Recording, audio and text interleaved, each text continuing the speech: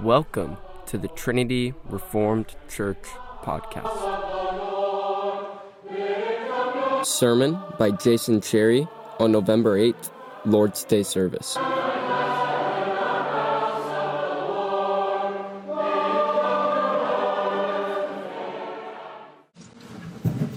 This morning's sermon text comes from Ephesians chapter 4, verses 1 through 6. Please stand for the reading of God's Word.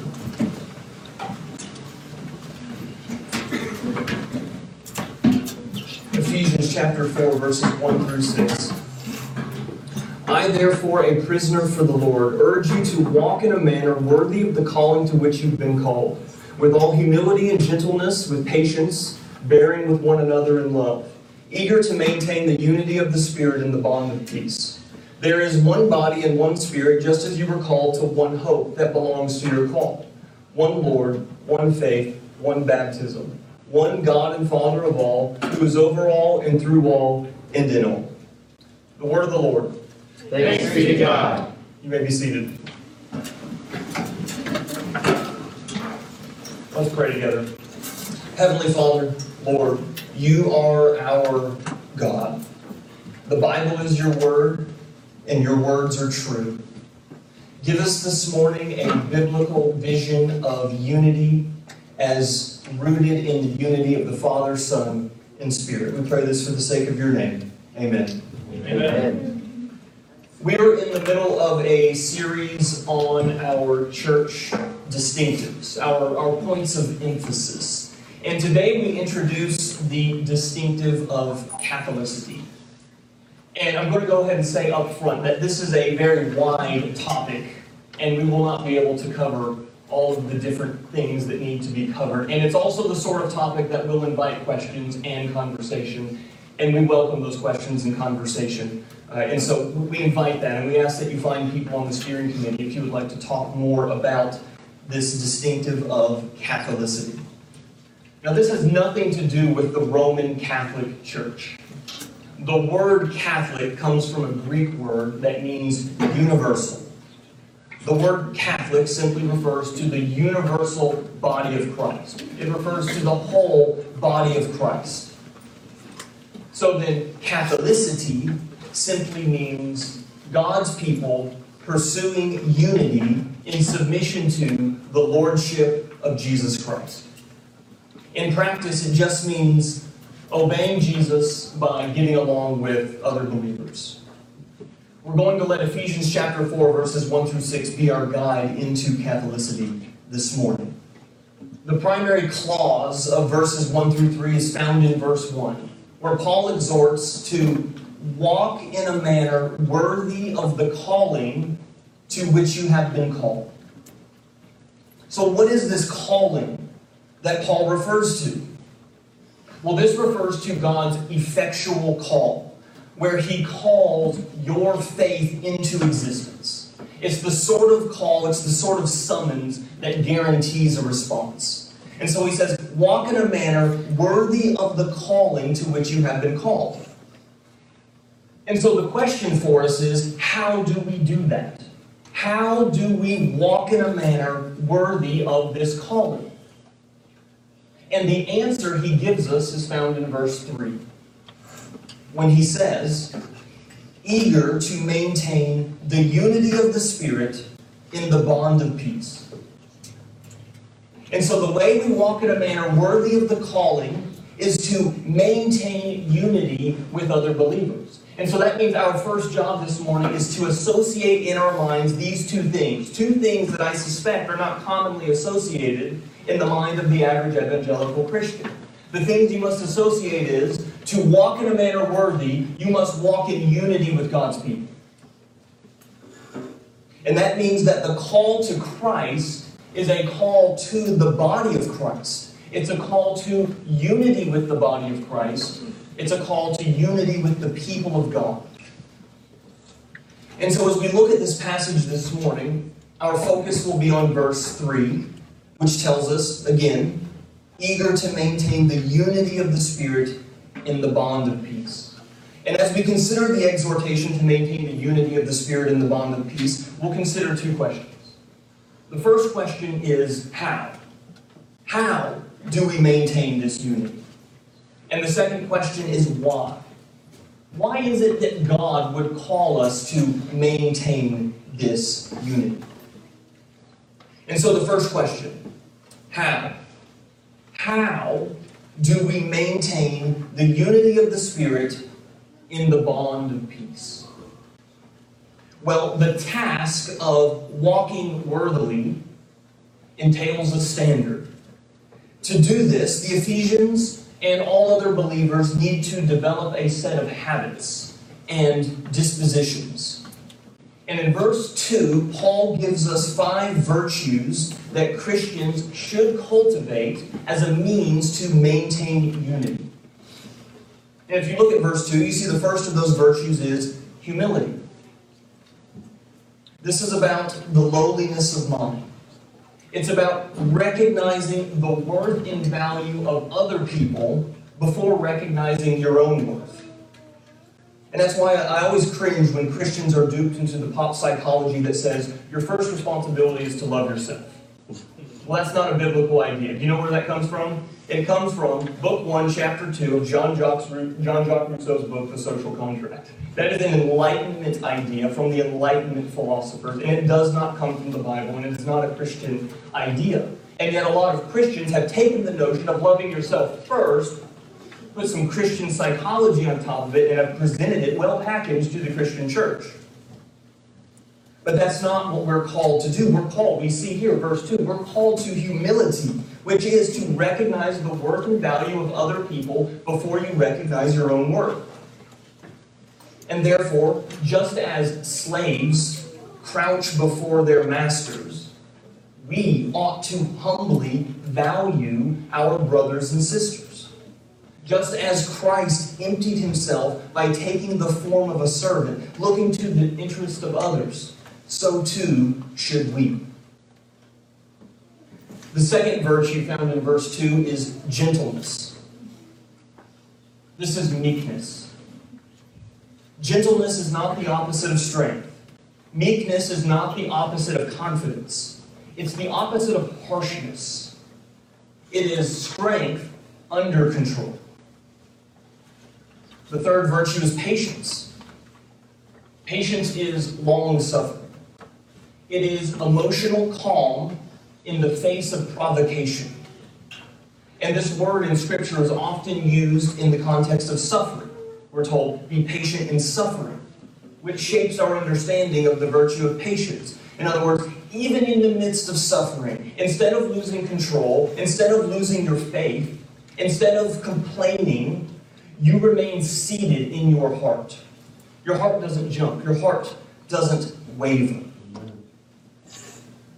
The fourth virtue is forbearance, or forbearing other people. So this is not the idea of bearing each other's burdens. Though that is a biblical idea, it's found in Galatians 6:2, but it's not what it's talking about here. This is the idea of bearing people.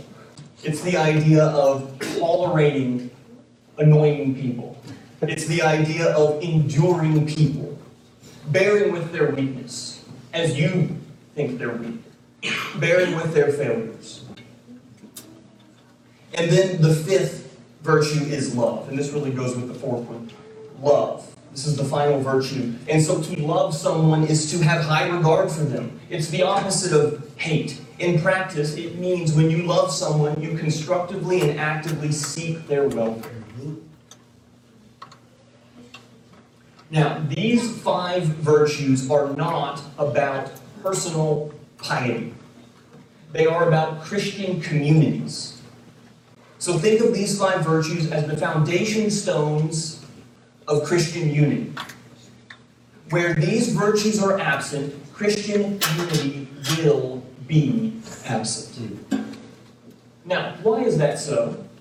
Why is it that these things are essential to Christian unity? Well, I imagine you could give several examples yourself. The examples could be endless. So let's just say that these virtues are essential for Christian unity because Christians don't always see eye to eye. on everything. Now, if you're new to the church, you're new to the faith, this should not be cause for alarm. This isn't unexpected. When God saved a people for himself, he knew there would be time of disagreement among even the most faithful people of God, even among the most faithful Christians. It is within the realm of possibility that within a local church, there might be a few genuine but crotchety Christians. That shouldn't scare you away. That shouldn't cause you to doubt the validity of Christianity or of Christ the Savior. There are people who are cantankerous. They are judgmental. They are not cooperative. And they're found in every local church. Perhaps you're familiar with this phenomenon. Our church will not be exempt. And so if you're coming here to escape those people, you're going to be dissatisfied. You might be looking at one, quite frankly.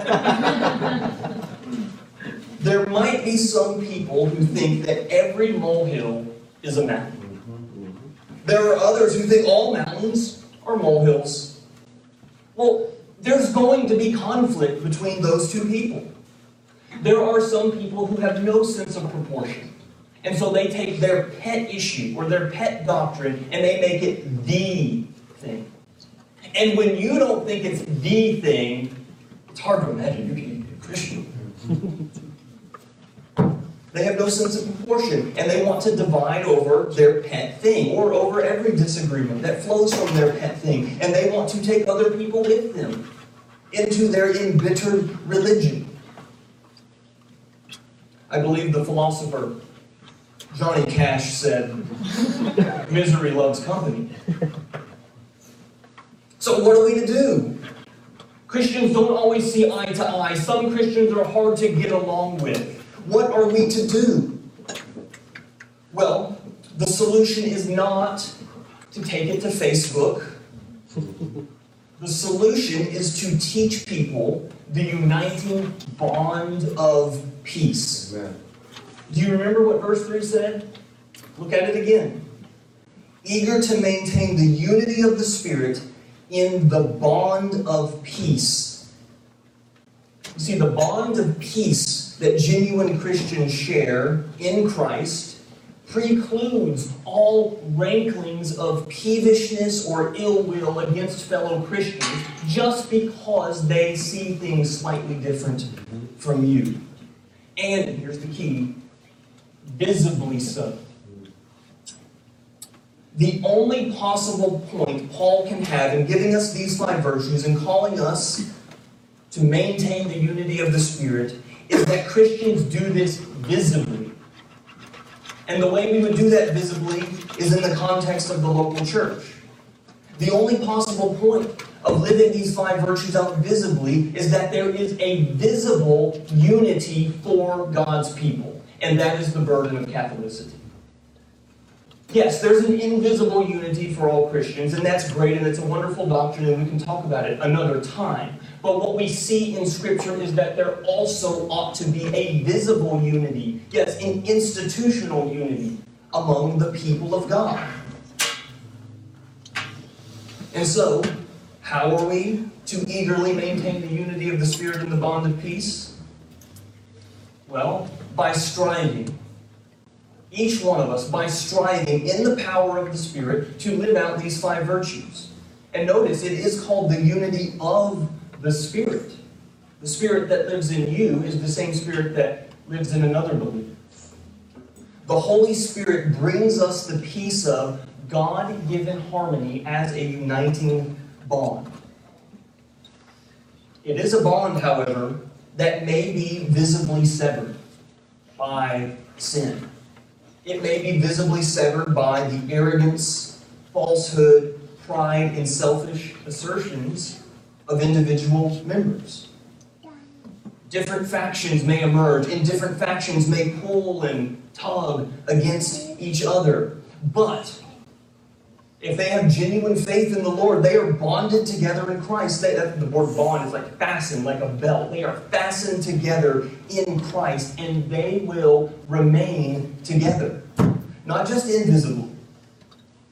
It's a peace that binds believers together as the visible people of God, as the visible manifestation of the Spirit's unity.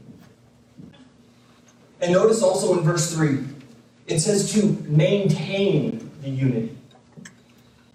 And so this particular verse is not about building. It's not about building the kingdom. That's not what this particular verse is about. It's a warning to keep the unity God has already created. It's a warning to stay within the pre-existing unity. It's a warning to maintain the unity God has already created in Christ.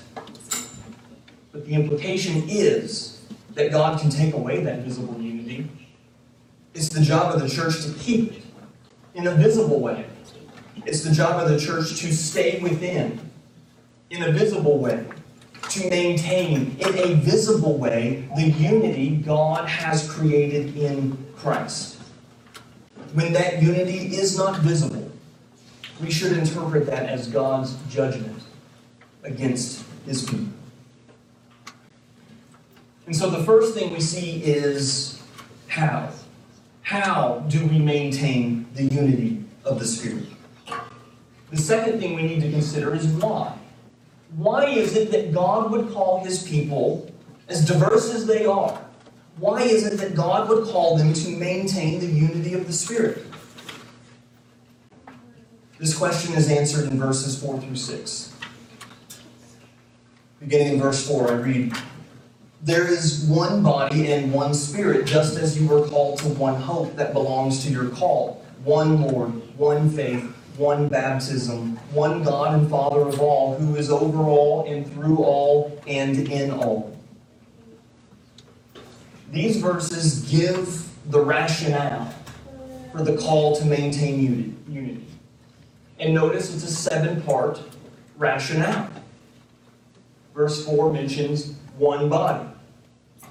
And so there is a focus on the singularity of the body of Christ. There are not two bodies of Christ. It's not that the Christians in this church belong to this version of the body of Christ, and then the genuine Christians in this church belong to a different body. There's not two bodies of Christ. There is not a separate body of Christ for each denomination. There's not a separate body of Christ for Christians on each continent. There is one body. When you have faith in the crucified Christ, in the resurrected Christ who paid the penalty for sin and was raised victorious over sin, that faith unites you to the one body of Christ. And it's the same for the Christians in that church over there. Amen. Verse 4 mentions one Spirit. And so there was a focus on the singularity of the Holy Spirit. We mentioned that a moment ago. There's a unity of the Spirit. Verse 4 says one hope. And so there's a focus on the singularity of Christian hope. There are not two Christian hopes. There is one hope. Christian hope is one of those neglected things we don't emphasize enough.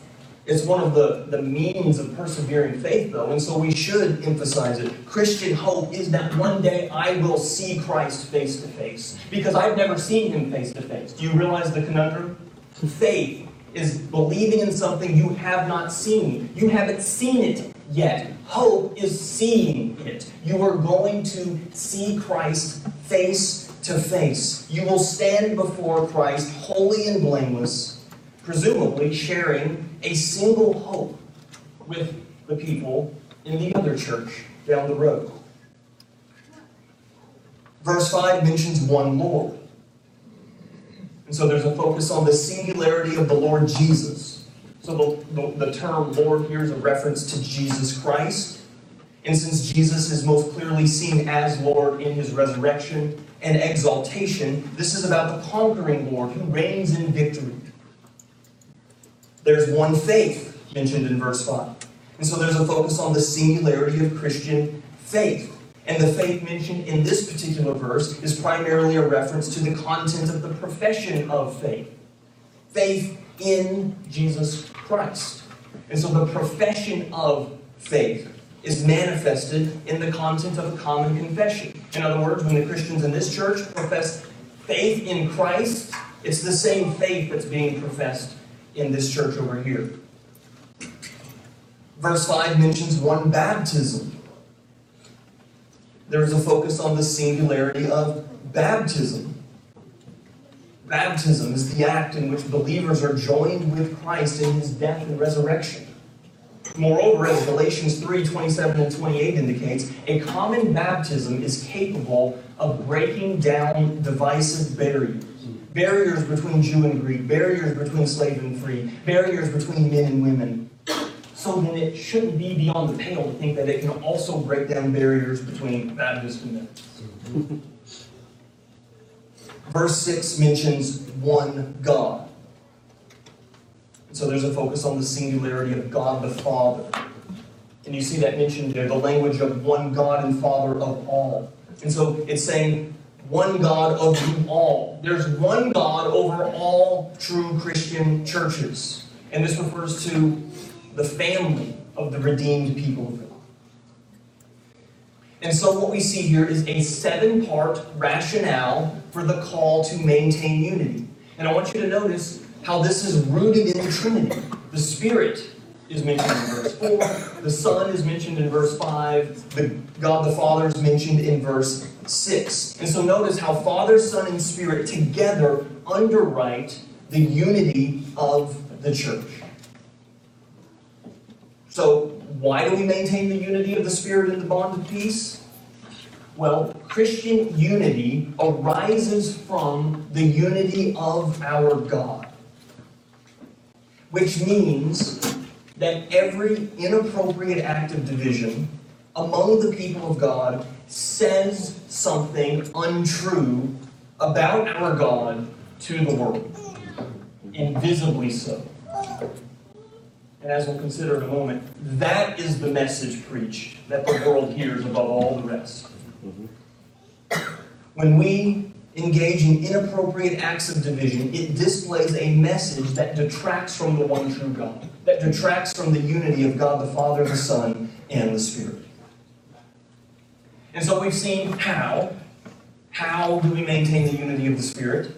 And we've seen why. Why does God call us to maintain the unity of the Spirit?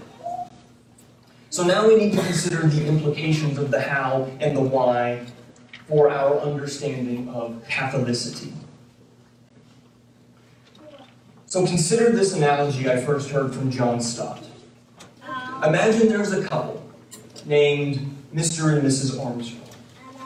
They have 3 sons. They are one family. Marriage and parenthood unite them. Now imagine that over time, the Armstrong family falls apart. Father and mother quarrel, keep an uneasy truce until the kids are out of the house. Then once all the kids leave, they get a divorce. The 3 boys also quarrel a lot. They quarrel with each other. They quarrel with their parents. One son moves west, one son moves east, one son moves north. They never talk, text, or otherwise keep in touch. The boys are so determined to break from the family that they go down to their local courthouse and change their surname. Now, it's hard to imagine a family more severed than this. But when the DNA test comes back, what will it say? Will it say they are family, or will it say they are not family? Well, when the DNA test comes back, it will show they are blood relation. Here's the point. The true church of all genuine believers has an indestructible unity. Whatever the visible message preached is, there is an indestructible unity. When the DNA test comes back, it shows we are all related. It shows that we all have the same Father, the same Lord, and the same Spirit.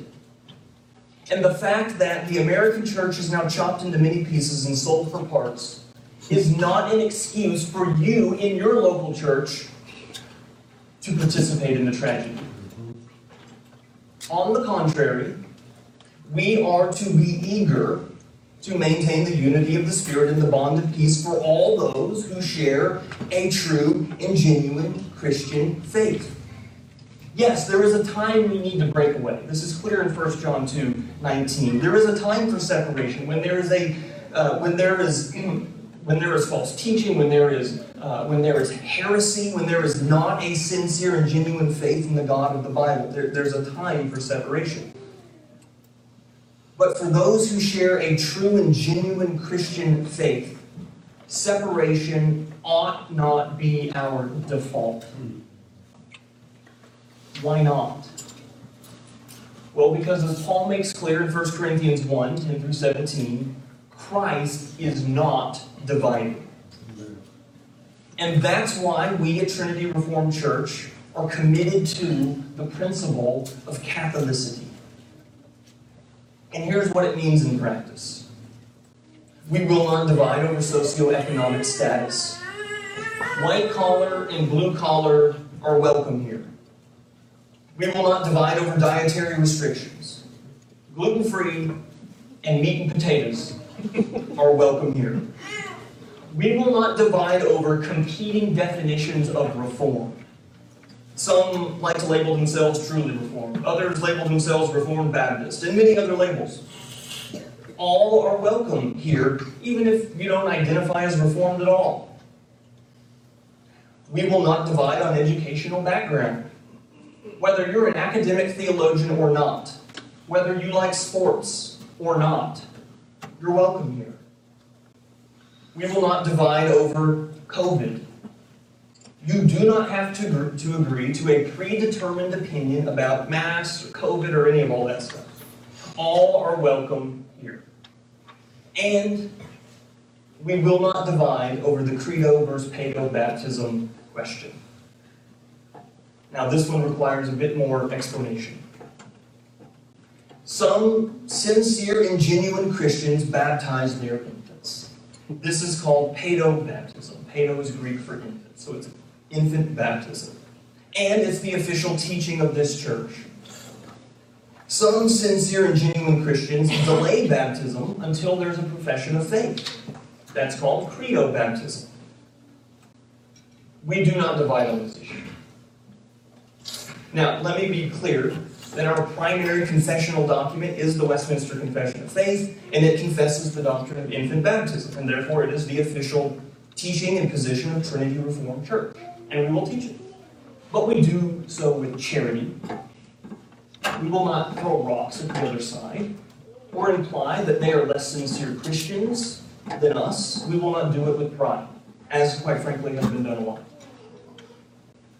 Credo Baptists, that is, those who want to delay baptism until there's a profession of faith, they will not be treated as second-class Christians.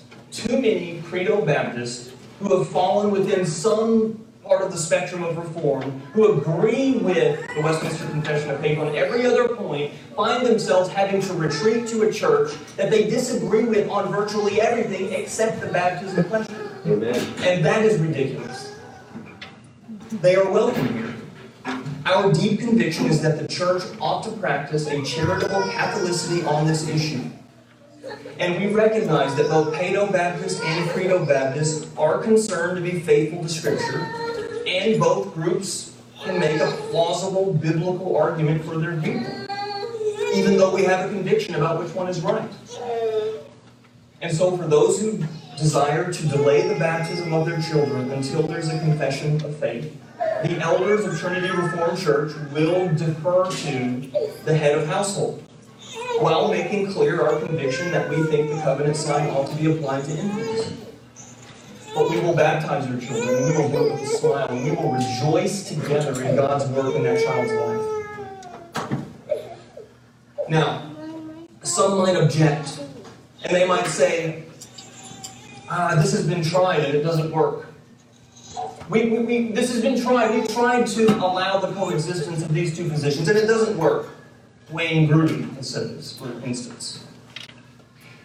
And the problem with that argument is that it's patently false. It may be the case that a very small number have tried it, and for a very small number of churches, it didn't work. But the CREC denomination, which has been around for over 20 years, has been practicing the mutual recognition of baptism, as Peter Leitner calls it, for several decades. And if I'm not mistaken, it was one of the founding issues of the denomination itself. And so it only doesn't work if you don't want it to work. And it will only work if you want it to work. And, grounding all of that in verse 2, if you practice humility, gentleness, patience, and forbearing love, not only can it work, but I submit to you that the church will thrive under the mutual recognition of baptism. Why will the church thrive?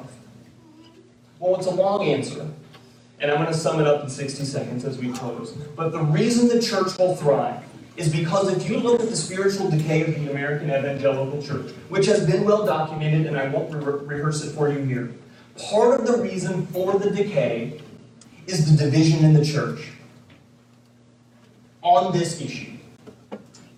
But if you check the DNA test, it says we are all family.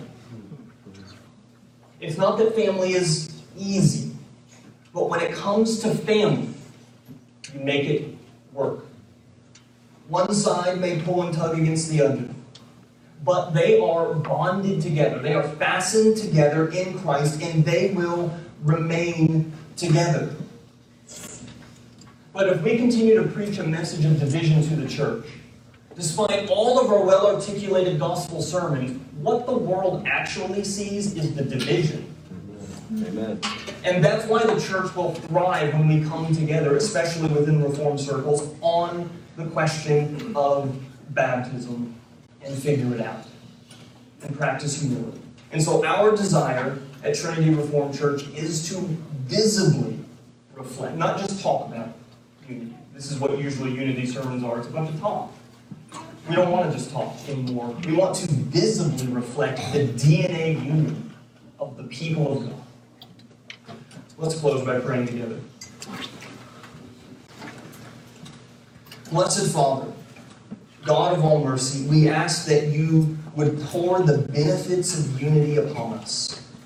You have called us, you have justified us, you have set us apart and glorified us in your Son. May you give us a visible unity as we submit to the Lordship of Christ. We pray this for the sake of your name.